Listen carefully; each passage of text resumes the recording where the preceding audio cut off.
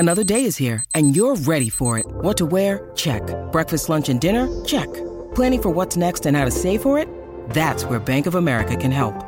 For your financial to-dos, Bank of America has experts ready to help get you closer to your goals. Get started at one of our local financial centers or 24/7 in our mobile banking app. Find a location near you at bankofamerica.com/talktous. What would you like the power to do?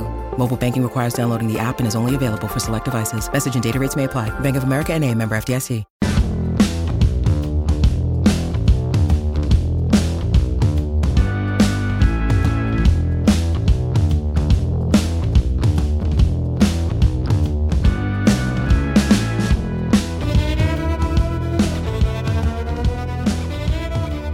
Hello everybody and welcome to the Talking City podcast, brought to you by the Manchester Evening News and coming to you live on Facebook. My name is Dan Murphy and joining me today is a slightly bleeding Simon Bukowski. It looks like you've got a bit of ketchup above your left eye size. Everything all right over there? Probably. Been a busy day. Oh well, I hope you're not too stressed in this second heat wave we've got in each. And I see you're in the dark. You're back in the cave, so you must be keeping nice and cool. And also with us today is Mr. Alex Brotherton. Alex, how's it going? Yeah, good, thanks, mate. I think I need to take some tips from Si on, getting the room nice and cool because it's a bit bright in here. It's happy to be on. Yeah, I'm going to absolutely just gradually start sweating more and more as this goes on because the sun is now on my window. So if I look like I'm drowning, I can only apologise. But lads, the Premier League is back. It's been an all-action weekend, and City got off to a perfect start. A 2-0 win over West Ham. You were there down in a absolutely boiling London Stadium. It looked like. How was the game? Did you, other than the roasting heat? Yeah, it's to be honest, I went down to West Ham in May. It was the last away game of last season, and I thought it's London, it's going to be warm, and then it rained. But this time, 25, sunny, lovely. It felt like an afternoon for pints, but obviously we were working, so there was none of that. But I think you could easily get drunk on Erling Haaland because he was just majestic. Intoxicating. Yes, yeah. He is just one hell of a footballer, isn't he? And, people made a lot last week in the Community Shield. He missed the glaring chance, but then it was all like, oh, well, he barely had any touches. He barely completed any passes. He won't work in a Guardiola team. And, he had the fewest touches of any City player and scored 2 goals. So who cares about touches when you don't need many to score a goal? Everything about his performance, really, other than the fact he didn't get a hat-trick. But, that was a half chance, I think, more than anything. But also a terrific team performance. City have been to West Ham the last 2 years and they've been bullied at times in that game, and it looked like they would again in the first few minutes. And then the strategy from Guardiola was spot on and far too good for West Ham and Moyes, who didn't have any answers. So City needed Haaland to sort of turn that dominance into goals, but really, really good performance to make a very tricky away game look pretty simple. Absolutely. We'll talk about what kind of Pep did and took all of us, and especially West Ham, by surprise over the course of the 90 minutes in a moment. But Alex, it was the Haaland show. He won the penalty and dispatched it brilliantly. It looks like City's penalty woes of the last couple of years are now long behind them after that. And of course, he grabbed the second in the second half. An amazing pass from De Bruyne, and I think we'll be seeing this a lot throughout the course of the next year and 5 years, however long his contract may be, and if he stays beyond that. But De Bruyne picking him out, splitting the defence wide open. He runs through. A man of that size shouldn't be able to move that quickly, and with a quick kind of shift of his body, he just calmly slots it into the far corner with a plum, and it feels like a cheat code, and it already seems pretty inevitable. That Haaland will score in most games he plays this season, especially against you're not as good defences as Liverpool, and that City are going to take some bloody stopping over this season, if any. Yeah, it was just sort of classic kind of Haaland goal, wasn't it, really, that people have become used to seeing him score at Borussia Dortmund, that ball in behind, his incredible pace. I can't think of a defender in world football that you'd be confident could sort of keep up with him once he's made that move. Because I think it's, with Haaland, it is just that, I think it's just the Pep always says the sense of goal. Like last season, he was always saying like, oh, Jesus got the sense of goal or he's not got the sense of goal or the smell of goal. And it's just in that moment before he makes the run. It's just that timing of the run and that acceleration. It's just so hard to keep up with. But yeah, it was. I thought we saw other elements of his game as well that were really sort of encouraging. Like a lot's been made of, he's perhaps he's a goal scorer, but he can't do the other things that maybe Sergio Aguero did or a false nine could do, such as dropping back and get involved in build-up play. But I think he showed that he can do that. There was that De Bruyne put the ball in the net, got flagged for offside from Gundogan, I think it was, who squared it, was offside. And that came from a lovely Haaland flick, just sort of around the corner. He dropped a little bit deep, flicked it onto Gundogan.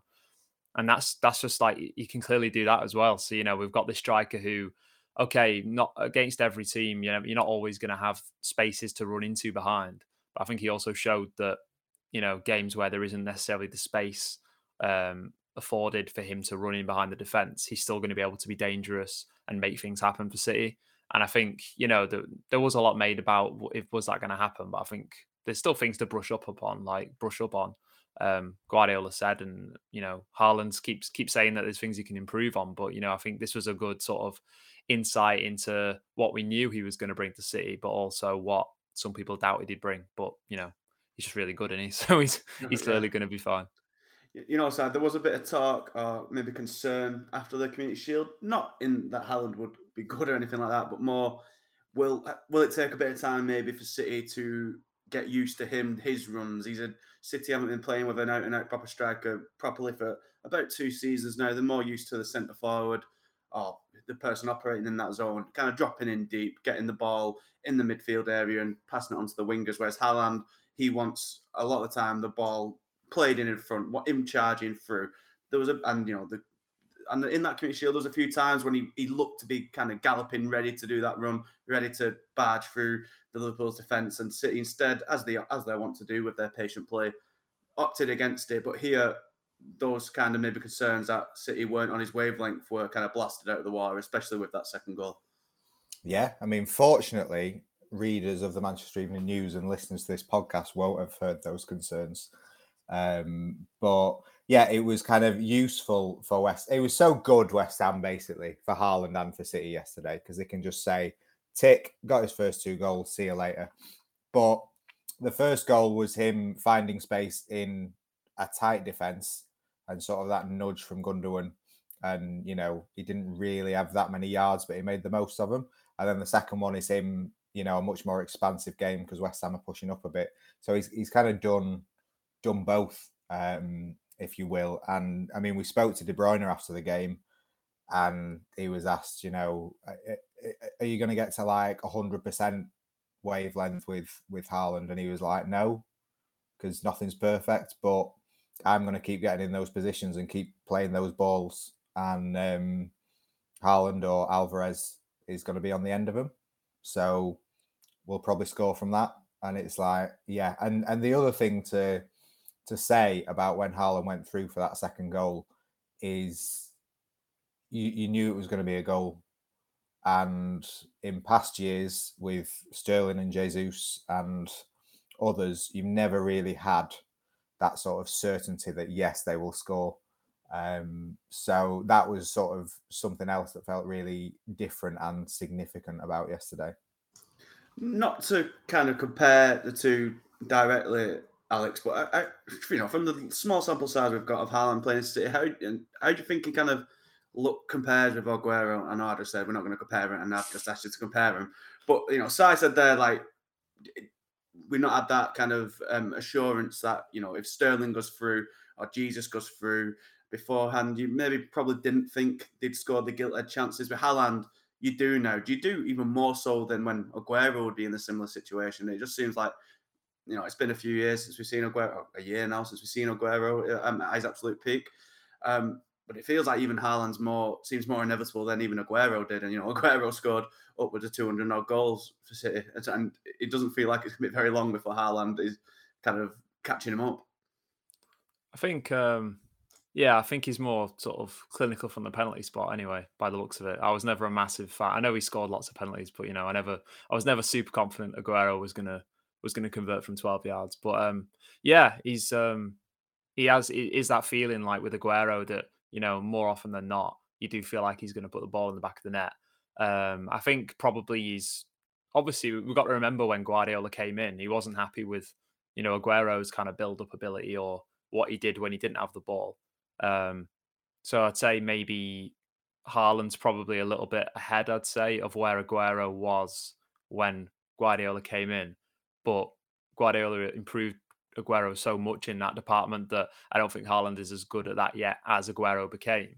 But I mean, from what we've seen of Haaland, he's incredibly talented, but he's got the attitude of wanting to learn. He keeps saying how there's things he needs to improve. He's obviously got the right character to learn from Guardiola. So I think we could see him become just as good as Aguero in terms of, the perfect striker for Manchester City that can score the half chances, that can pounce on balls in the box, can get involved with the build-up, helps create other chances for others. So I think he has definitely brought that presence. Just going back to the sort of the certainty that he's going to finish off a chance. Like, I think, that's something that they missed last season, which sounds ridiculous because City still scored, more goals than any other team in Europe's top 5 leagues. I think it was 150 in all competitions, but you did get the sense in the big games where you did have chances and you really needed to take them that sometimes City didn't, and it did cost them a bit in the Champions League. So, so I think they've definitely got that kind of thing back now.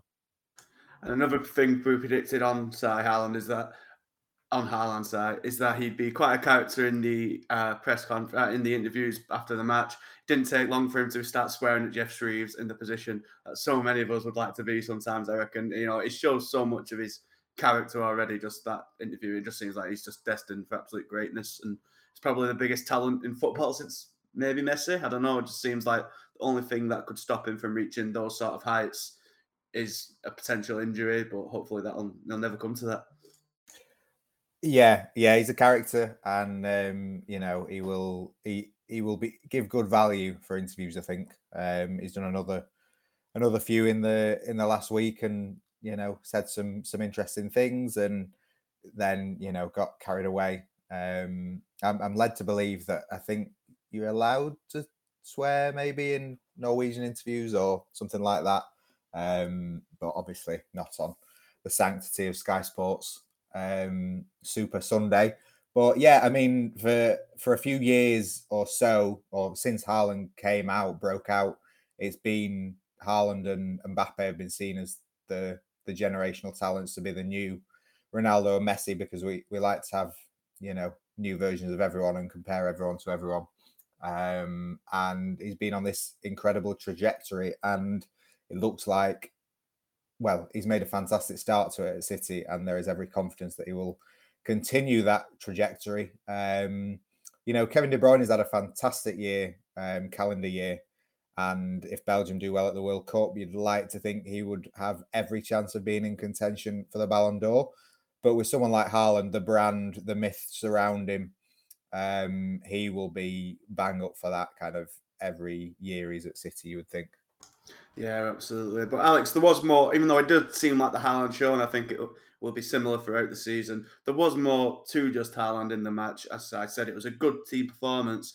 And, we kind of theorised throughout pre-season, would Pep experiment with his formations or how his tactical setups and whatnot? And though on paper, there's not really been any deviation from the 4-3-3, there certainly was during the game on Sunday.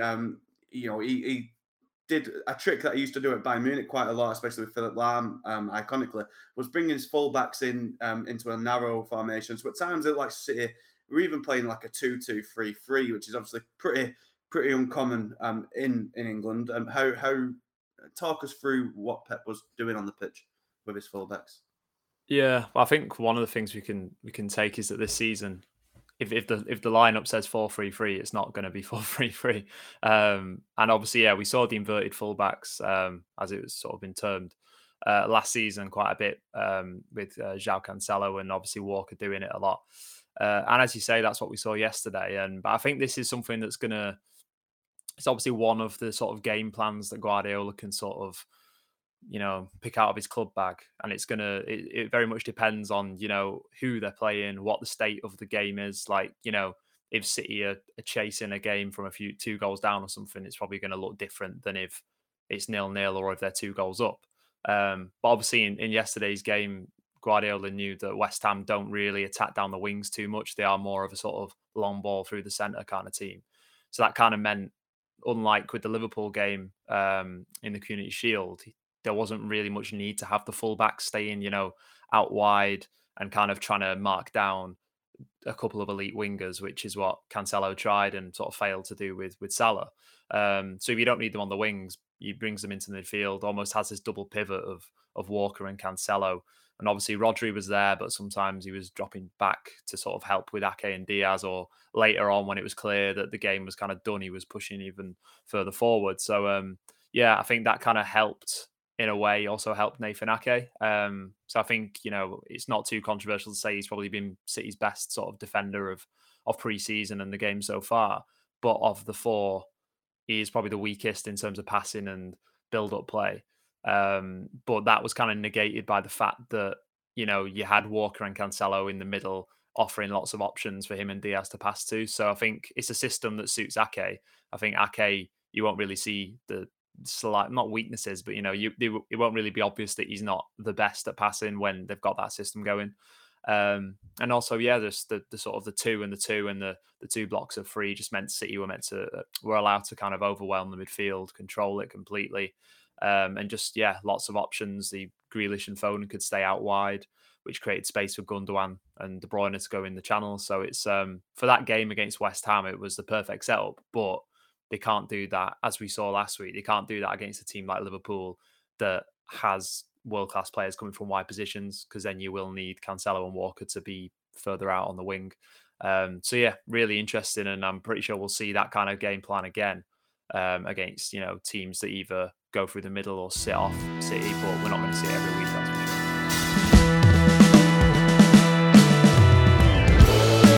So you had an even better view of it up in the stands at the London Stadium than we did on the telly. How did it kind of, Pep's tactical tweaks and whatnot, how did it help City, as Alex explained, really kind of control the game? As you say, West Ham have caused a few headaches for City in the past, especially the last away game of last season, which, if it weren't for the miraculous comeback against Villa, would have, given the title to Liverpool. It was that much of a big result in the big game, sorry. So West Ham are by no means any pushovers. You were quite worried about it in the preview last week, but they didn't really pose much for threat at all, did they? West Ham, I would say, are in the top 3 or 4 teams in the league for sort of how they set up against City. Like, Moyes has done his homework and knows how to organise West Ham. And in recent years, basically what they've done is surrendered the wings for City to attack. They've crammed the box and their final third and made the game really narrow and said, your wingers can have as much space as you like out on the wings. It's up to you to break us down. And City have then been wide, and West Ham have then attacked in the gaps through sort of between fullbacks and centre-backs with Bowen and Antonio and everyone like that. So City have been unable to break them down, and they've been susceptible to counters. What Guardiola did by bringing Cancelo and Walker in is basically play the game between the lines of the penalty areas, make sort of that the new sort of lines for going out, if you will. And it meant that West Ham didn't have any space at all, because they were trying to get in the middle behind the fullbacks, but the fullbacks were already so close to the centre-backs because they were in front of them pretty much that there was no space for Antonio and Bowen you kind of forgot that Bowen was on the pitch really when he was absolutely rampant back in May. And then going forward, City were able with Foden and Grealish kind of dinking those balls in, and Gundogan is so good in those tight spaces at finding those little corners and those little avenues. And I think that's really why he was picked over Bernardo more than anything, because no one can quite do that magic in and around the box like him. And then obviously when West Ham tried to play, you've got De Bruyne to pick them apart when the spaces do appear. So I don't think it's going too far to say it was a masterclass tactically that acknowledged the problems that West Ham have given City and turned them on the head. And David Moyes came in afterwards and just kind of said, yeah, they had a plan and we had no answer. Yeah, definitely. See, it reminds me quite a lot of. I remember there was a game when he was Bayern Munich manager against Dortmund, and it's kind of what happened with United and Brighton yesterday, actually. And Dortmund had prepared all week. I think it was Tuchel, but it might have been Klopp. But they were preparing his team all week to press Bayern really high. They're going to play it out from the back, press really high, get it to it, and with 2 minutes, Bayern just went, right, we'll just boot it over you then, and just did long ball to Lewandowski, I presume, or Muller, and they just went through and scored, and I think they battered them like 5-0 or whatever. So, Alex, it's like, people may think, Moyes did his homework last couple of years, knew how City were going to play, and successfully stifled them and got good results out of them. We see Tottenham kind of do a similar thing. I presume they're up there with the teams that I believes are the best to play against City, with probably Liverpool. No, please do indulge us. Who are the best teams to play City? Tottenham is just Tottenham, innit? They always beat City for no reason. No, right, just the winds of fate. Liverpool, Southampton. I think those I feel like Palace are pretty good.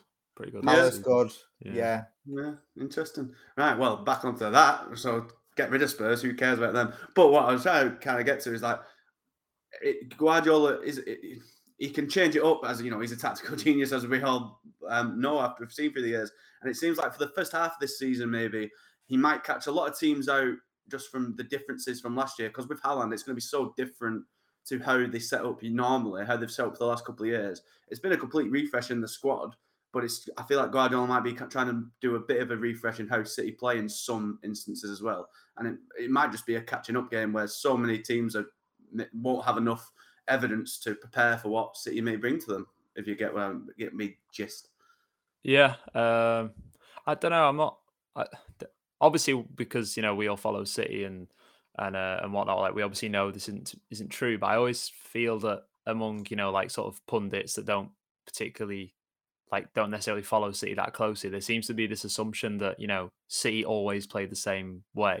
So whenever you come up against, like, say last season, a Palace or a Southampton, the excuses offered up were, oh, well, problem with City is they play this way and they've done their homework and the other team has managed to stifle them. But, it seems to throw away the idea that Guardiola can bring in changes, or, Guardiola, as you said, like, he's a tactical genius. Like, he doesn't just sit in his office the whole week, just sitting, all right, we're going to play 4-3-3. That's that. Let's pass the ball. Like, he prepares much harder than probably any manager in world football. So I don't think it's necessarily surprised that, he's come up with something that David Moyes has come into it thinking City are going to play another way, and City have Guardiola's come in with this plan, and it surprised them, because that's just what Guardiola does. But I think there's something in the fact that maybe it's even more predictable how City will play in certain games because they've now got Haaland. So I think, as Si was saying before, last season and in recent times when they've played West Ham have just let City have the wings. And we saw in a few games last season, City were putting lots of crosses, but there wasn't really anyone to sort of make use of them. Whereas now, if that kind of game happened, you'd think that even then, like, they might have a bit more joy because they have got someone like Haaland that can, feed off half chances and that kind of thing. So, yeah, I think maybe I wouldn't say that it's like they've got so many different options this year, I think, but it is just they have got a few more probably, and different options, maybe not more, but yeah, it's just all down to obviously the new signings, but Guardiola first and foremost, because this is he's just very good, isn't he? So yeah, definitely. There's only so much you can say. What I did find interesting, Si, is that after we kind of discussed last week about how Pep doesn't use all of his subs when he has the options, he actually did here when the game was kind of done and dusted. He used all 5 changes, bringing off Haaland and Foden and whatnot, and the important players. How handy is that going to be for him throughout the year when 5 subs, and if games are done and dusted so early, he can bring off Haaland, and Haaland could go throughout the season and never play 90 minutes, and it's likewise with De Bruyne or Foden, anyone. He's got so many. As you say, he's only got, I think Alex pointed out to it the other day, he's only got 20 senior members in the squad, is it? But if City are getting blasting teams away so early and so in control, and they can bring those players off and rest them, and no one's exerting themselves to the absolute fullest in the majority of games, it's just going to see City so well, and maybe, especially competing on so many fronts when they did eventually lose a bit of steam last year, especially in the Champions League. So that 5 sub rule, I think, might benefit City more than maybe we even anticipated. Yeah, it's going to help them fitness-wise in that players can rest. It also plays into Guardiola's man management because he has a small squad that relies on everyone being ready to play and everyone who is left on the bench feeling like they can contribute from the bench. So there's going to be more occasions now where he's going to give players on the bench however many minutes to say, go on, prove me why you should have started. And then if they do, then great. If they don't, then he can turn around to them and say, well, that's why you're not starting again. So it is very good for City. I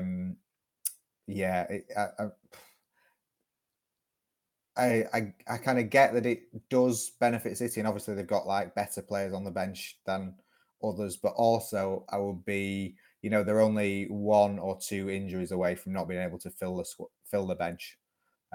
So they should have 5 options. And like you say, if they're winning comfortably, then they can use them all.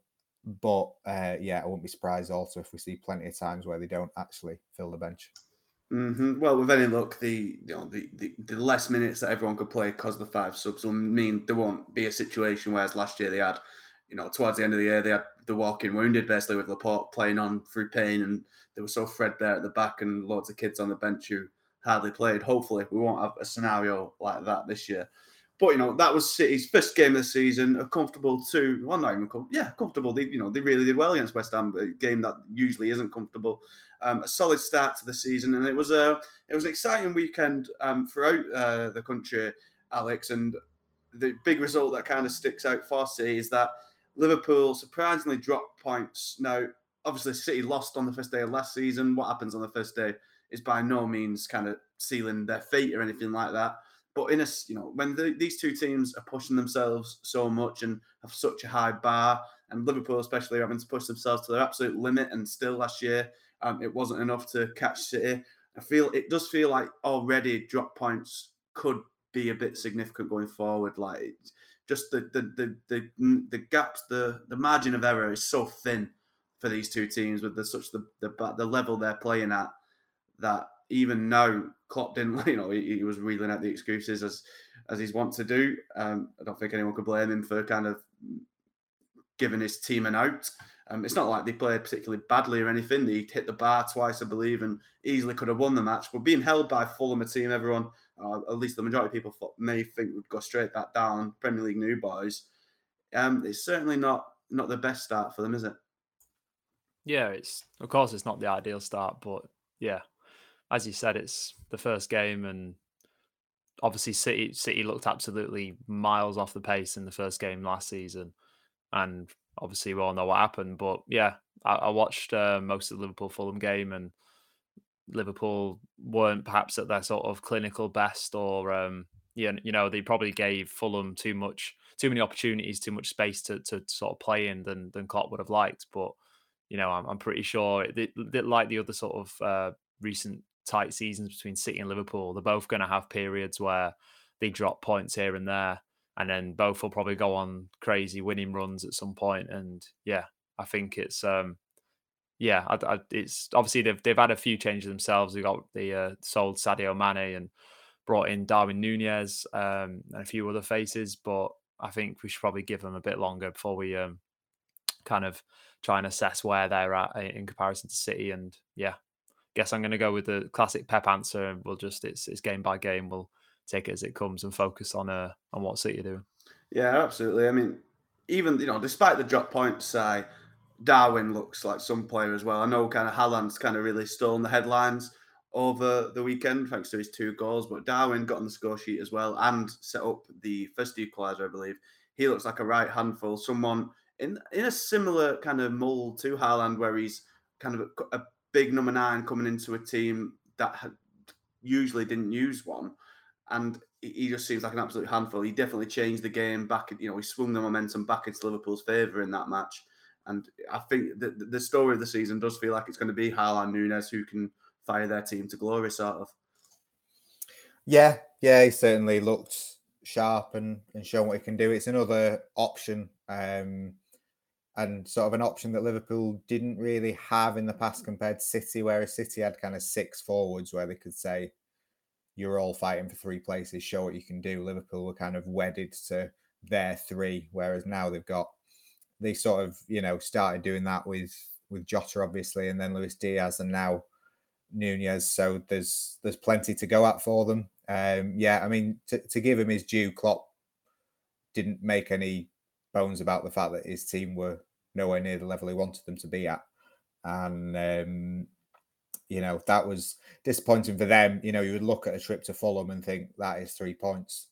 So that's where the disappointment will be for Liverpool. They drop points that they would not have expected to drop, and nobody else would have expected them to drop.